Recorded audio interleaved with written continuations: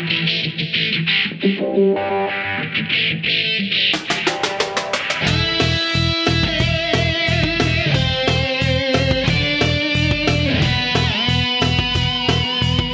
is Software Engineering Radio, the podcast for professional developers, on the web at se-radio.net.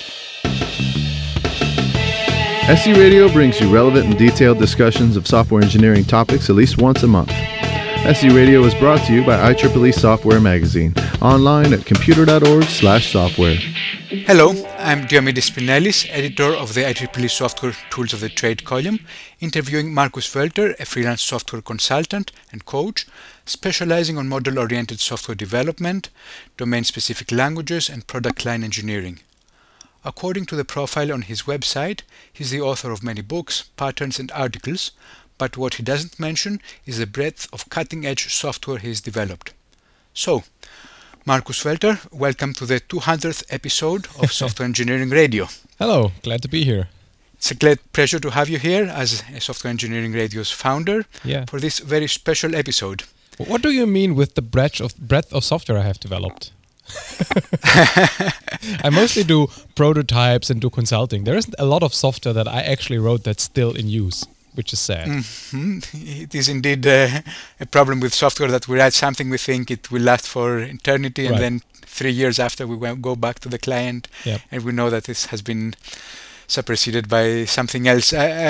What struck me was that it covered many diverse areas, from automation to embedded software to various other things. Would you perhaps please introduce yourself, sharing your background and interests with our listeners?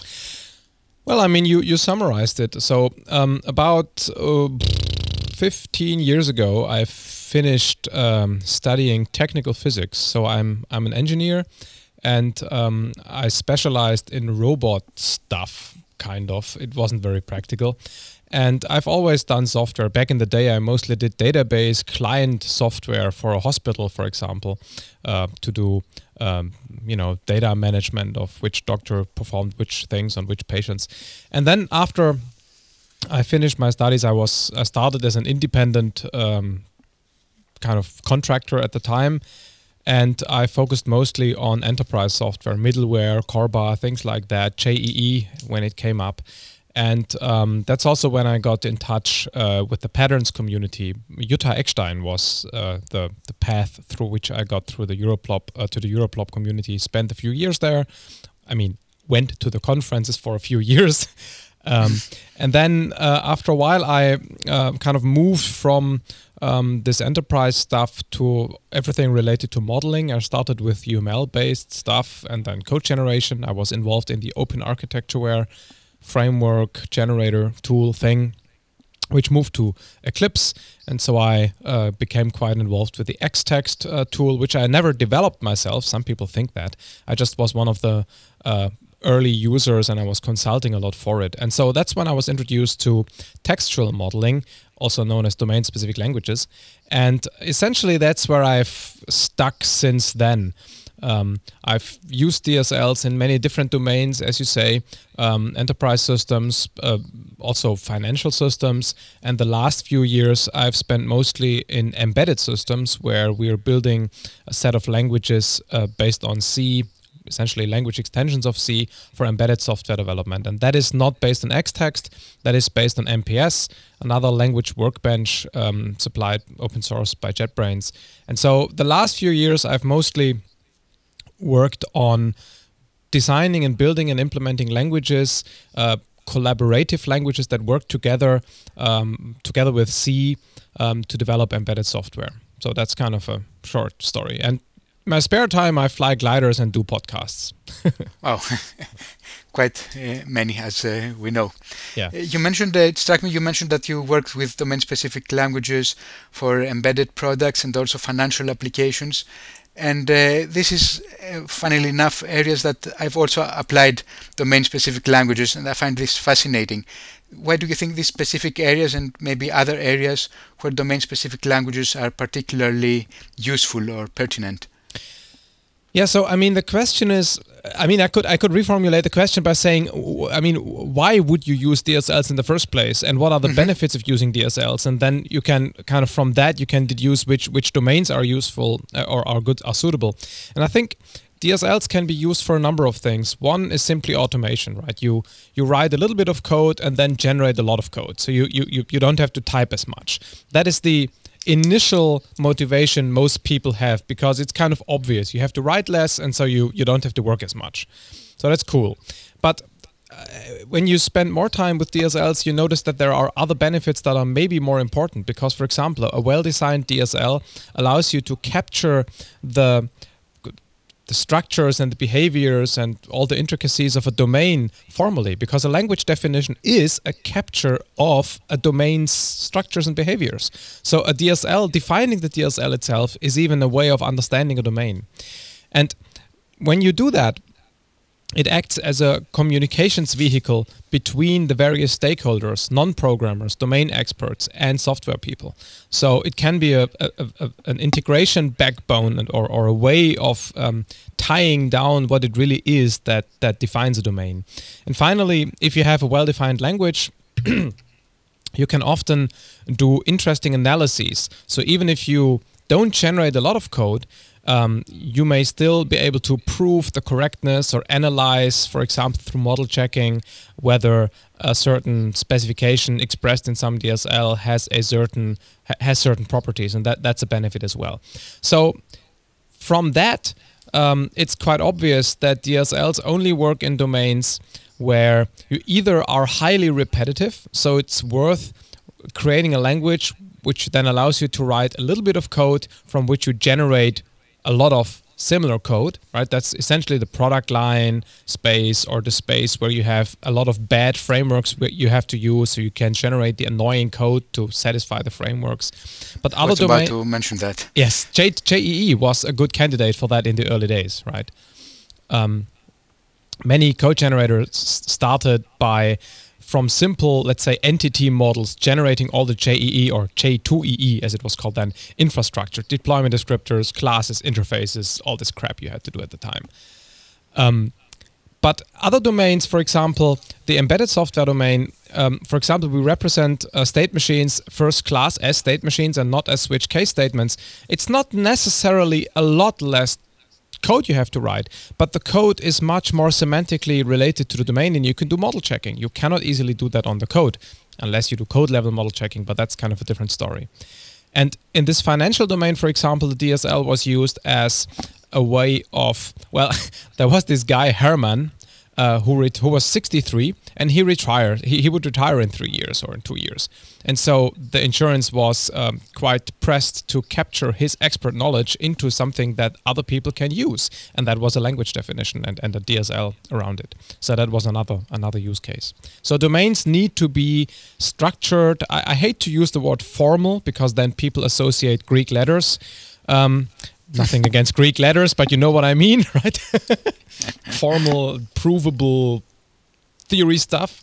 But the domain needs to be structurable enough so that it's useful to have a kind of structured language to represent them.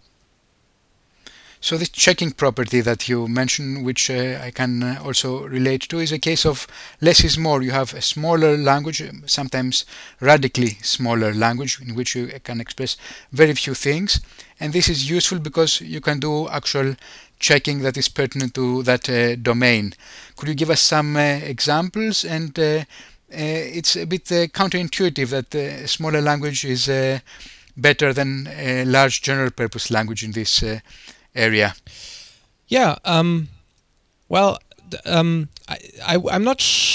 I mean, I agree to what you say, but I'm not sure I would call it a small language. What I would say is that the concepts relevant for the analyses you want to run are represented in that language first class, right? If you look at Lisp, for example, there are not a lot of concepts that Lisp has. It has things like lists, function calls, and stuff like that. And whenever you want to do anything that's more complicated, you compose that from these low-level abstractions. That means that anything that's interesting to a domain is made from these atomic building blocks. And if you look at a program, if an analysis tool looks at the program, it has to kind of reverse engineer the domain semantics from the constructs that people build using these low-level elementary language abstractions. If you contrast that, for example, with a language that lets you directly write down state machines with abstractions like state, transition, event, guard condition, then you can very easily map that to existing algorithms for model checking that give you certain guarantees about how the state machine behaves. So it's really about representing things first class.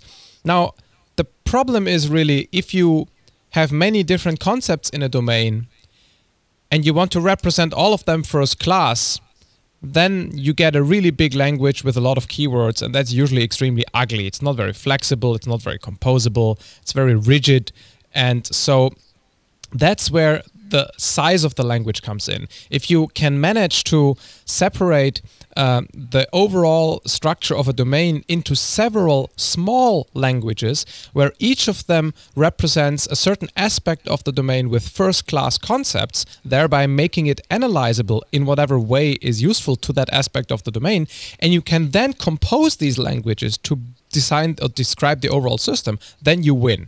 And that is the goal. Let me give you a very simple example of where this, what sometimes people call declarativeness, this first-class nature of representing domain abstractions comes in. Imagine you have a very simple component architecture DSL. So you have concepts like component, interface, and port, where components use ports to provide or require interfaces. So you could have a server component which provides some database interface through some port, and a client component that requires that same interface to talk to that database. Now, if you take two components and compose them, then a client component connects to a server component through these ports. Assume one of these ports on the client side is optional. So for every given component instance, it may be connected or it may not be connected.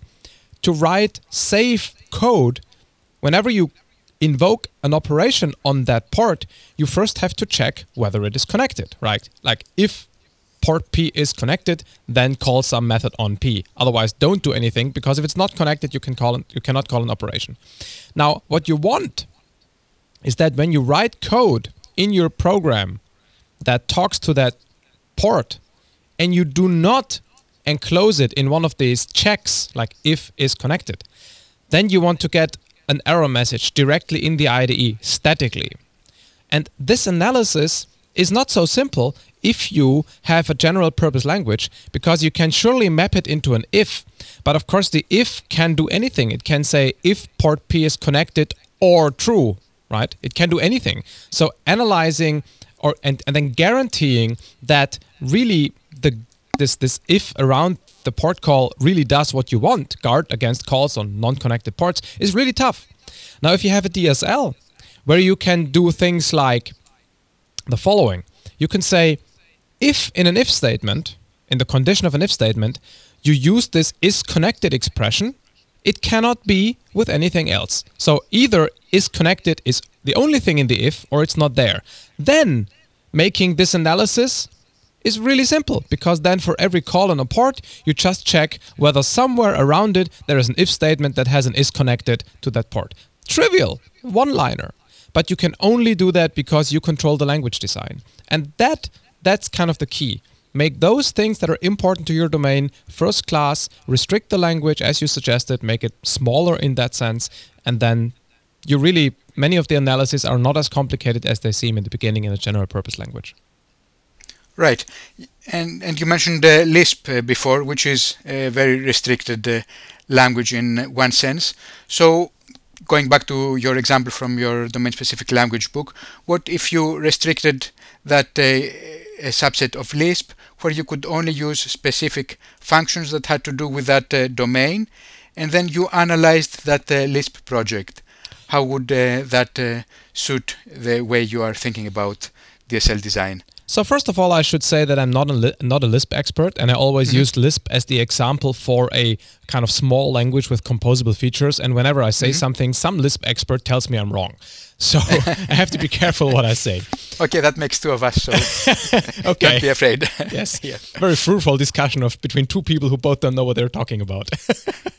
So I would say if you actually could do that, if you defined a bunch of Lisp functions and you would statically know what these are, and you could tie certain analyses to the names of these functions, then you would get the same effect. However, in a typical Lisp IDE, you cannot do that, right? I mean, Lisp has more stuff and you cannot easily restrict things. Also, you would rely on the names of these functions, because then the names would carry the semantics of what they imply. Exactly. And that is usually a bad idea. You don't want to have analyses that rely on names. But again, if I use your example where you would somehow, maybe through some kind of tool, actually really limit the names you can use, you could argue, well, then the names are controlled and you can only use these 10, and then I guess it's almost like a language concept. But I think that's really misusing Lisp. You just, use a language workbench to build a real DSL if you want to do that. Right, and which brings us to the idea of language workbenches. Can you elaborate on that? Many of our listeners maybe are hearing the concept for the first time, so it would be nice to give them an idea of what you mean by that and how it helps us to develop domain-specific languages. Yes. So, I mean, very generally, a language workbench is a tool or a framework or whatever you want to call it that helps you build languages. That's essentially it. I mean, the term was introduced by Martin Fowler in, I think, 2004, and he had a bunch of criteria what a language workbench is, and he had things like it uses a schema to define the language structure, it uses projectional editing to define the notation, it allows to persist incomplete or contradictory information, and so on. So he, at the time when he wrote that, he was inspired by two very specific tools. One was in the Intentional Domain Workbench, at the time called the Intentional Programming System, Charles Simone's company. Simone, right. Yep. And also JetBrains MPS. And that's when he was inspired to write this. In the meantime, there are other... And both of these tools actually use projectional editing, and I'll come back to that in a second. However, in the meantime, other language engineering tools have evolved that use parsers and that don't strictly comply to what Martin Fowler said at the time. I talked to him in the meantime a number of times, and I think he agrees that it's probably a good idea, or it would be a good idea to loosen that definition a little bit, to probably say something like a language workbench is a tool or framework that lets you efficiently develop languages, and not just one language, but sets of languages that collaborate, that somehow interact, where, for example, one language extends another one, or where you can compose existing languages. And what's important when you say that is that, from my perspective, two things. First of all, language definition isn't just about syntax, right? What parsers do. It's also about type systems. It's about transformations to other languages, about maybe IDE support, debuggers, groupware, version control integration, refactoring, data flow analysis. There is a whole range of things or aspects that you can that are involved when defining a language. So language workbenches should help you with all of these. And also, I think language workbenches should allow you to build arbitrary languages. They should allow you to build languages that you would typically call a modeling language, so it's kind of high level, declarative, maybe even graphical. And also, they should allow you to do what's typically called programming languages, so textual and maybe fewer abstractions, but highly combinable. And all of these languages should be buildable, or you should be able to build these very different kinds of languages with the same language workbench. That's the end goal. And there are different tools that are more or less at that point. You promised you would talk about projectional editing. Oh, yes. So right. So typically when we write code, right, then what we do is we type characters into a text buffer. literally. I mean, we do that through fancy IDEs, perhaps. Some people still use VI, whatever, or Notepad. But essentially, we're typing characters. And that sequence of characters is inherently unstructured. Sure, I mean, every character has a unique ID. I mean, is it an A or an I or an O or a 1? So there's ASCII codes or Unicode codes. But the sequence is fundamentally, at the beginning, it's undefined. It's just a sequence, a random sequence. And then you have a parser, which takes a grammar, where a grammar is a definition of valid sequences of characters. It's a little bit more involved, but fundamentally. And then the parser checks whether your sequence you've entered corresponds to the sequence or to the allowed sequences defined by the grammar of which you claim to write a program or a sentence. And then if your sequence matches, then the parser usually builds a tree representation of that sequential set of characters. And sure, it tokenizes things and it recognizes keywords. So it builds this abstract syntax tree, which is a tree-like representation of the structure that you have expressed through your character sequences. That's how we know how this stuff works. Now, a projectional editor works differently.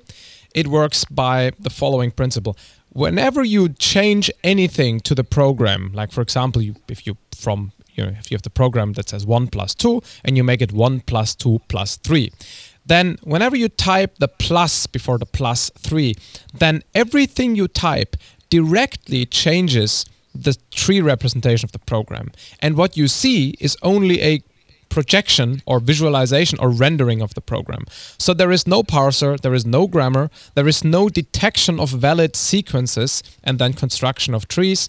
You directly change the tree. It's like a graphical editor, right? If you're in a UML tool and you create a new class on your canvas, then you drag and drop a class from the palette to the canvas, and it's not that the tool draws a rectangle and then there is a pixel parser that constructs the tree. That the act of drag and dropping the class creates the object on the tree in the representation of the model, and then it's rendered graphically or in other ways. And projectional editors generalize that approach to arbitrary notations. Text, tables, mathematical symbols, fraction bars, stuff like that, and graphics. And personally, I think this is a great idea, and we can certainly debate the benefits and drawbacks. Let's do that. If I understand correctly, a projectional editor only allows you to enter correct program sequences because you edit a valid tree. Sometimes I find myself working by pasting some random arbitrary text into the editor that I've copy-pasted from the web or something, and then transforming it through regular expressions or editor commands into a program body. And this is not something that seldom happens because we often search for code snippets on the web or some particular data that we want to incorporate in our program as a dictionary or a table. And it's a generally useful feature. How does this happen in a projectional editor? Well, first of all, you did directly hit one of the disadvantages. That clearly isn't quite as simple. But let's make a few assumptions. Let's make the assumption that the language you work in is a language that also exists in the parsed world, like Java or C or something, right? And that's quite likely because if you want to find code written in some language on the web, as you just said, then it's likely that historically that language has been used in a parsed environment and there are parsers and, that is valid. So imagine, let's make it concrete, right? You use Java in MPS. MPS is one of these projectional language workbenches and it comes with Java. If you paste a snippet of Java code that you copied from the web into MPS, then MPS actually parses that on the fly and builds the tree. So it works as you would expect. Mm-hmm. However, if you said, let's say, you pasted some Java code, or you copied some Java code from the web that contained a bunch of Java, but also, let's say, a bunch of pseudo code, where the person said, and here you do something like this and that. Yes, or line numbers. Yes, or line numbers, right, exactly. Then you would run into a problem. You would have to sanitize that first. And so that is a disadvantage. And right. But there are many benefits also. And so it's a trade-off what you want to do. So the idea is perhaps you use another editor to sanitize it into valid Java and then you paste it into your For example. workbench. Yes. Is there a specific instance of a language workbench that you would consider a representative example, a golden standard, somewhere where people should look into if they want to begin experimenting with that? Yes, I mean, clearly JetBrains MPS, it's open source. It's really good in terms of editor usability, because that has traditionally been a problem, because some of these projectional editors, they were very flexible but also extremely annoying in the way you have to use them. Like if you entered 1 plus 3, you would first have to enter the plus and then put the 1 on the left and the 3 on the right. And nobody wants to do that. And MPS has gone a long way of making editing as text-like as possible. Not completely, but we've just recently run a survey with about 20 users.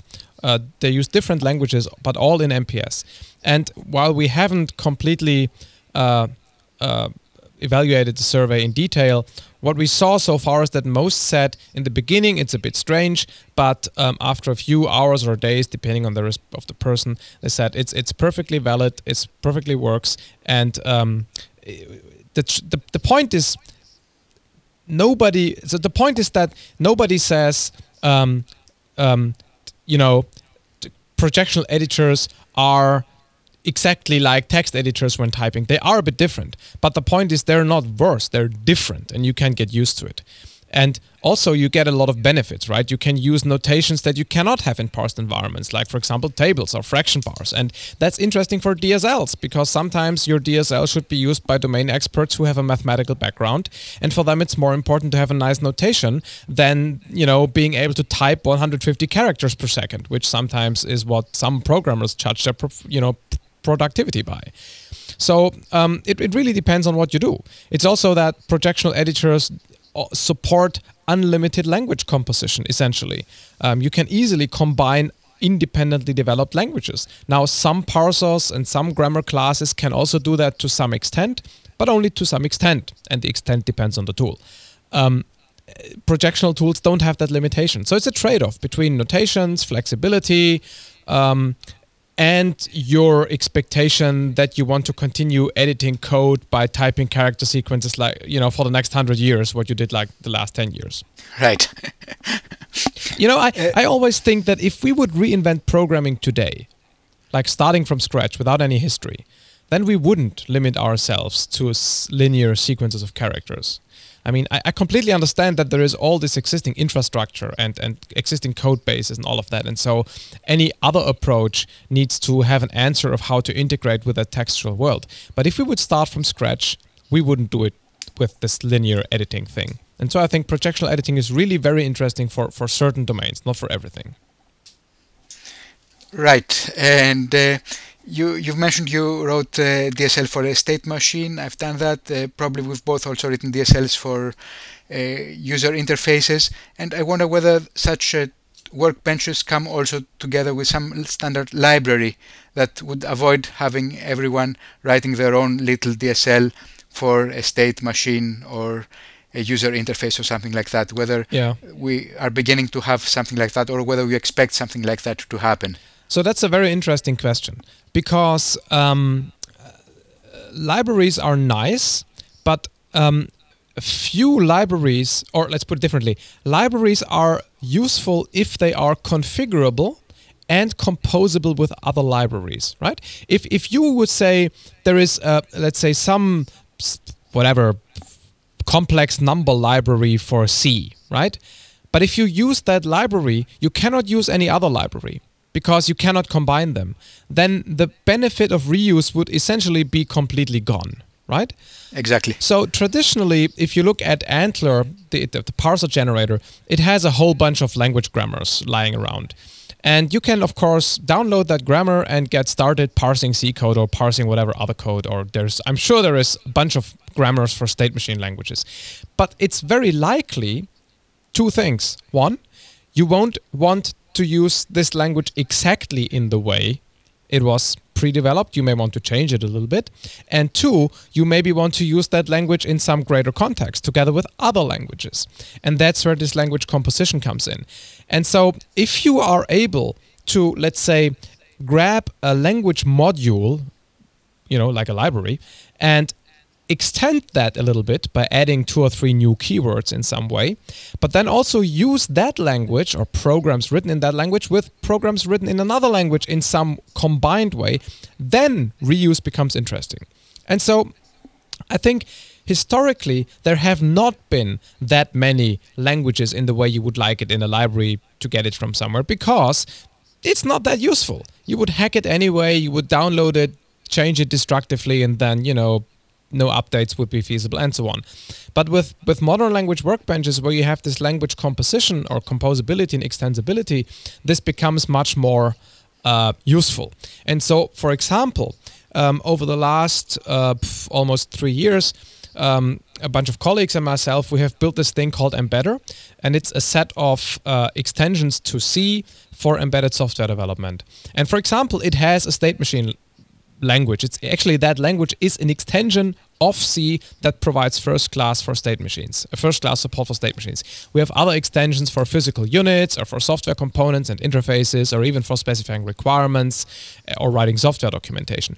And now the point is that if you write a program and you include that reusable state machine language, you can use it together with the reusable units language and with the reusable software components language, for example. And you can also change that language non-invasively. You could, for example, add new kinds of states or new kinds of transitions. Talked yesterday with a colleague about the ability to add timeout transitions, right? You could add these without actually breaking the definition of the original language. You could get them as a binary plugin, and you could still extend them that way.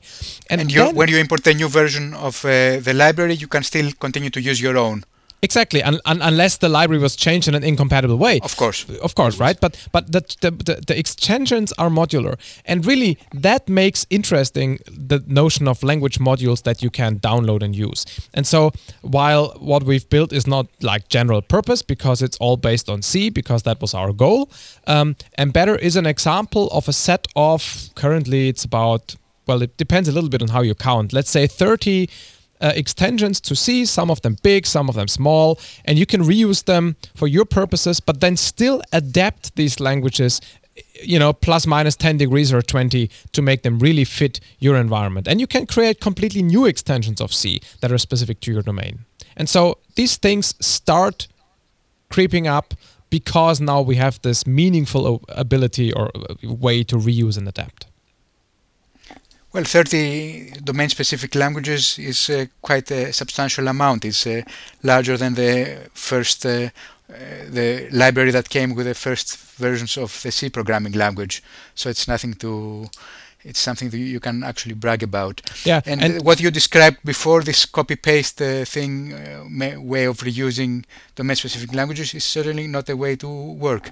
But I interrupted you. You were about to say something. I forgot what I want to say. But for example, what we've built is the following. If you take, let's say, if you copy one of these state machine things, a state machine that you wrote in Embedder MPS, if you take that and paste that to a text editor, it's pasted as text.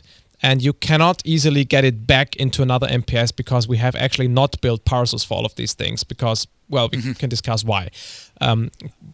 But you can also paste that, when you copy it, you can paste it as XML. And then you can send around that XML, and that XML is a representation of the abstract syntax tree, and that you can paste into another MPS instance. So we do have the ability to, let's say, transport program fragments through text environments, but we don't do it with a concrete syntax, but we use an abstract representation. And so that works for us. That's not a restriction. We copy-paste images and we don't expect some text to be underlined. Yeah. We have a different representation and it works fine for the purposes of that domain of image editing. Yeah. Let me ask about, you mentioned language collaboration, and I'm wondering what happens when there are concepts in one language that are not expressed in the other. There are so many concepts that in some languages like C are esoteric, like exceptions or closures. Yep. So what happens then when you try to assign or move such values from one language to the other? So let's distinguish different kinds or different ways of how languages can cooperate or collaborate or can be composed. the simplest way that has been used for a long time is what I like to call referencing. So you write a program in language A and you write another program in language B, and language B contains some symbol which implicitly references something in program A. Right? I mean, the classical case is you have a JSP page which contains declarations of buttons and they have a given name, and then in the Java class that backs that JSP page, you have essentially you redeclare Java classes that correspond to these page contents, and then you can interact with these things. And so essentially by name and type, these things are connected. Right. So in that case, what you said doesn't really apply, right? Because it's completely different languages that have well-defined, if you will, interfaces. And expectations. Yes. And that's a good point, because in my example, language B was developed with knowledge of language A. So they have been developed together and they can be made to collaborate. Okay? There is another composition scheme that I like to call extension. And in extension, what I just said is still true. A language extension, if you have an extension of some other language, then the extension has been built specifically to extend some base language A. For example, or I should have said C, because that's what we did, right? We have a bunch of extensions to C. So, for example, our state machine language directly uses C expressions in guard conditions. And so since the person who built the state machine language already knows C, he can build the state machine language in a way so that all meaningful C concepts that make sense for state machines can be used there, like expressions in guard conditions and statements in actions. That's how we did it. The interesting situation is really when you do what I like to call language embedding, where you have two languages that have been developed completely independently, and you still want to use them together. And the canonical example that people like to use is, let's say you have Java as your general purpose programming language, and then you have SQL to query your database.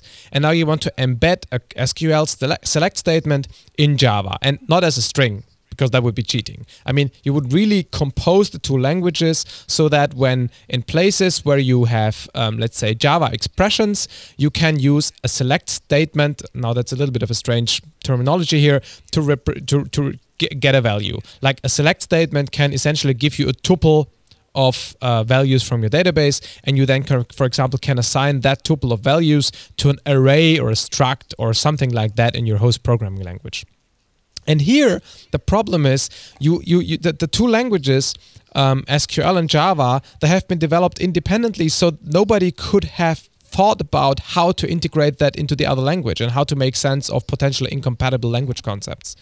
And so in that case, the solution is to essentially have a third language that orchestrates the collaboration between the other two. So for example, you could have a language SQL in Java which has a Java expression which contains an SQL statement. It would be responsible for doing the mapping of types. It would know that if you, let's say, if your select statement returns 3 strings, then you can map that to a string array of 3 elements, or maybe to a class with 3 fields or something. And it would also, that adapter language would also know how to map the semantics. In other words, your code generator that, for example, then maps your SQL to Java would know that it would wrap that SQL statement into a string, pass it through a JDBC API, and then take a result set and somehow map that to the Java expression on the left side of the assignment. So that's kind of the general approach.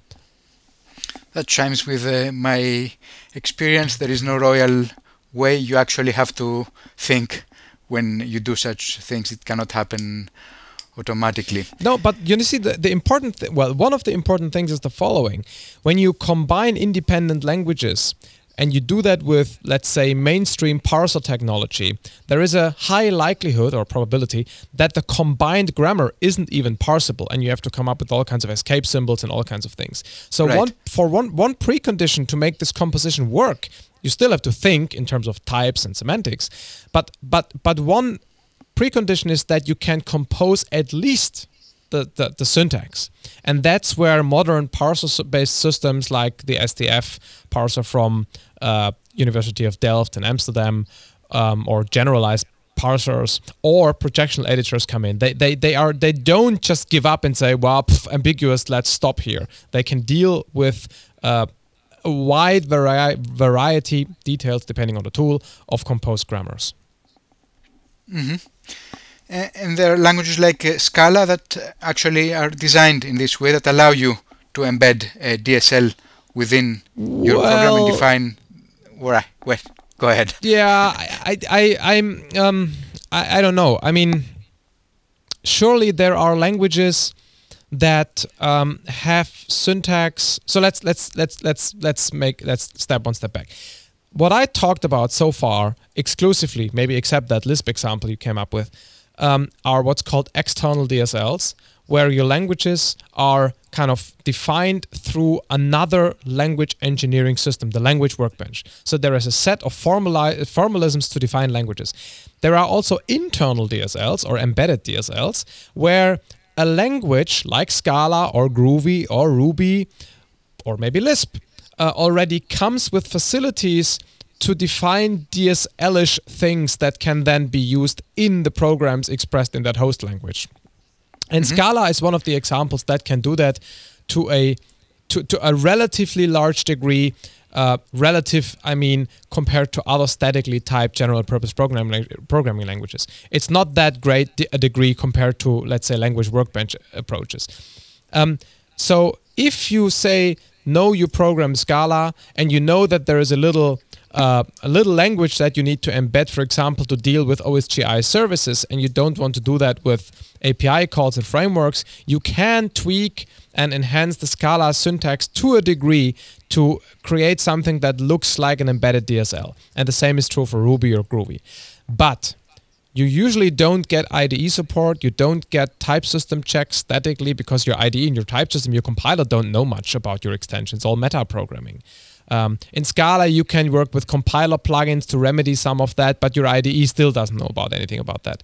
And so what language workbenches give you is that they give you, if you will, holistic extension that includes type systems, transformations, IDEs, refactorings, and all of that.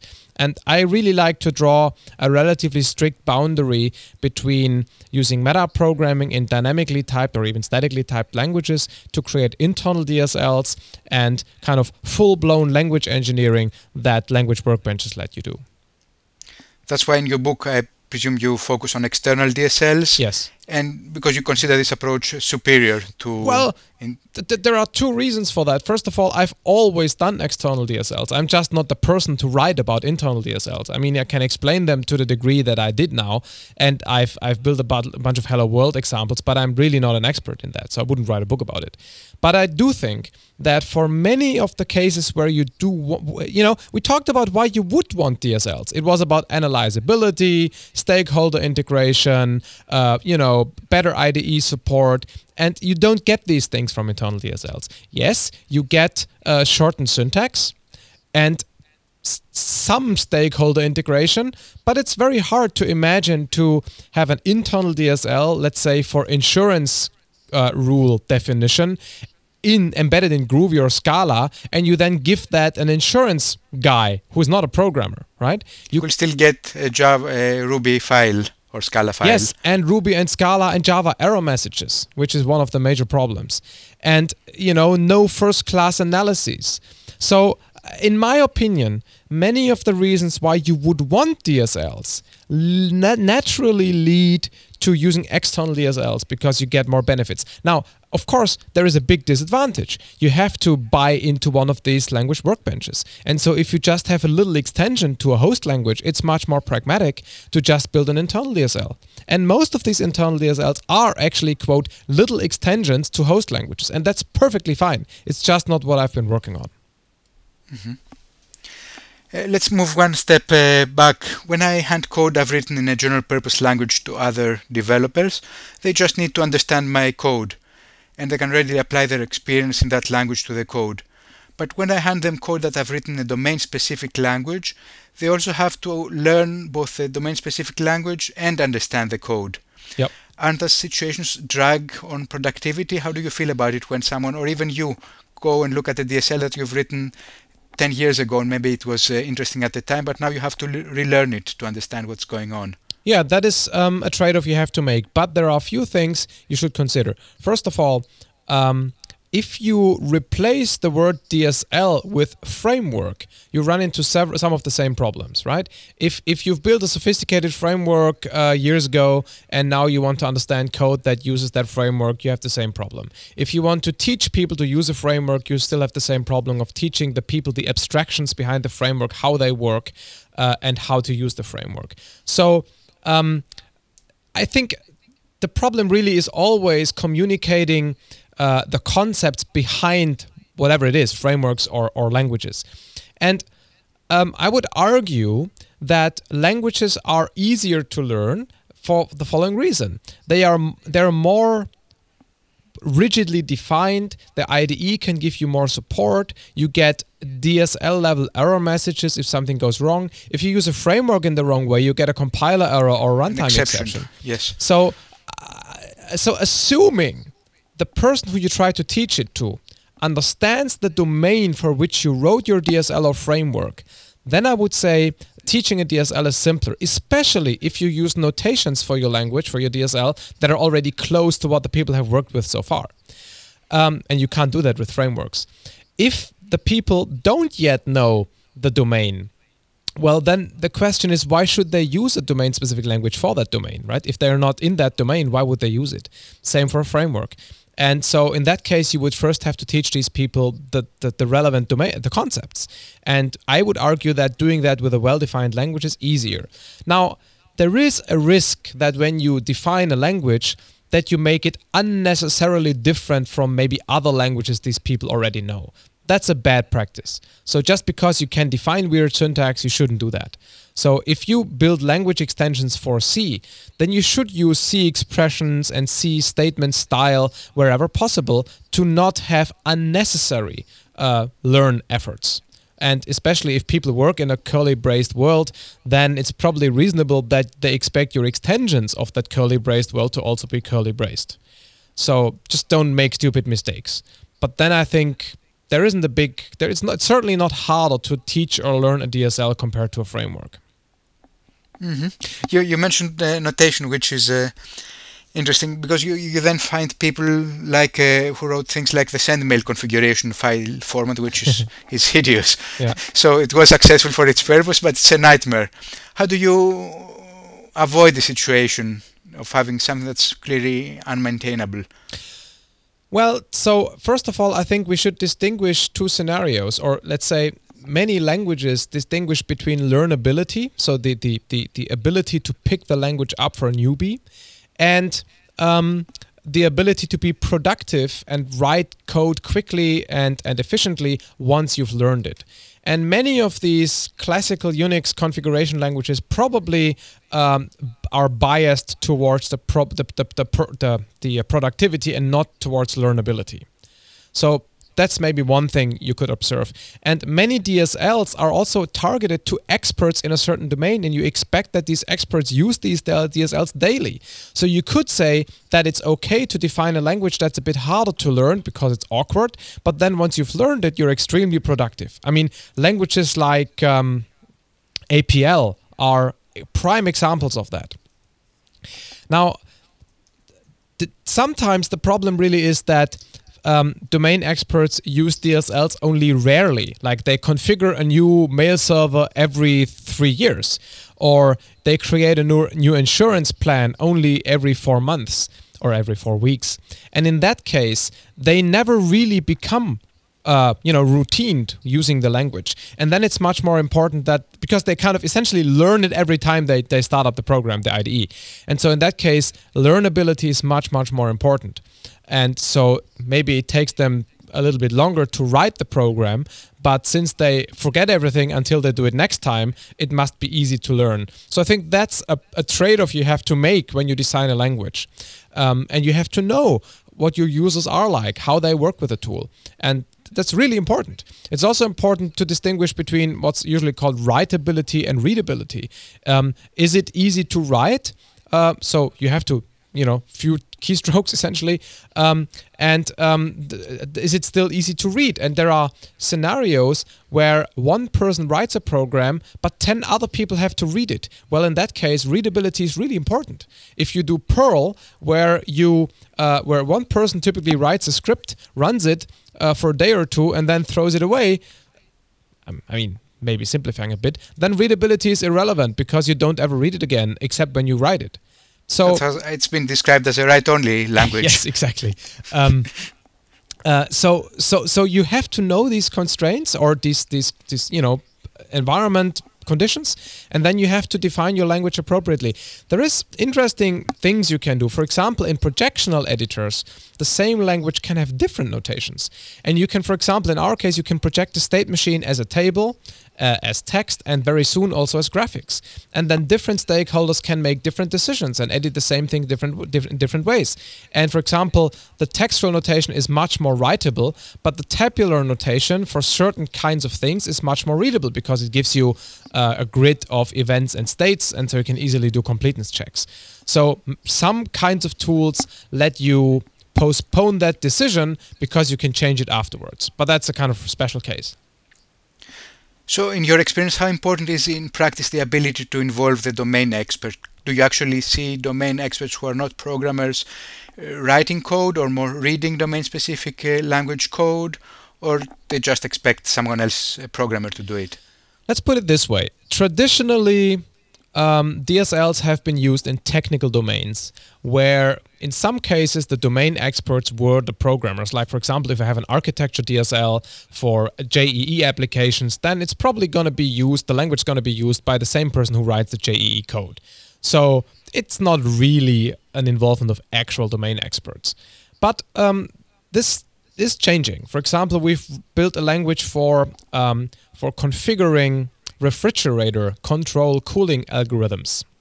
And there, the thermodynamics person, the physicist that dealt with these control algorithms or cooling algorithms was actually involved in writing these programs and also in designing the language. Also in this financial case, this guy Herman, who would retire, he was involved in defining the right abstractions that go into the language. And then the users were actual insurance, I don't know how you call them, clerks is probably the wrong word, people who create and maintain insurance plans. And we're actually now building yet another language in the insurance domain that has the same kind of users. So yes, these kinds of domain experts, non-programmers, they are involved. And sure, maybe in the beginning they need some help, so they start reading some of these programs and more programmer types write them. But, you know, many of these people will start recognizing patterns and getting what you do. And they like to be able, you know, they like to be in charge. They like to be able to change the, you know, insurance plans without, you know, calling up the programmer and asking them whether they kindly have time to help them. And that's a strong motivation to learn these DSLs. And if you build them involving the stakeholders in the first place, you can build languages that will be used by non-programmers. And I've seen it and I've done it. It's not necessarily the simplest and default case, but they do exist.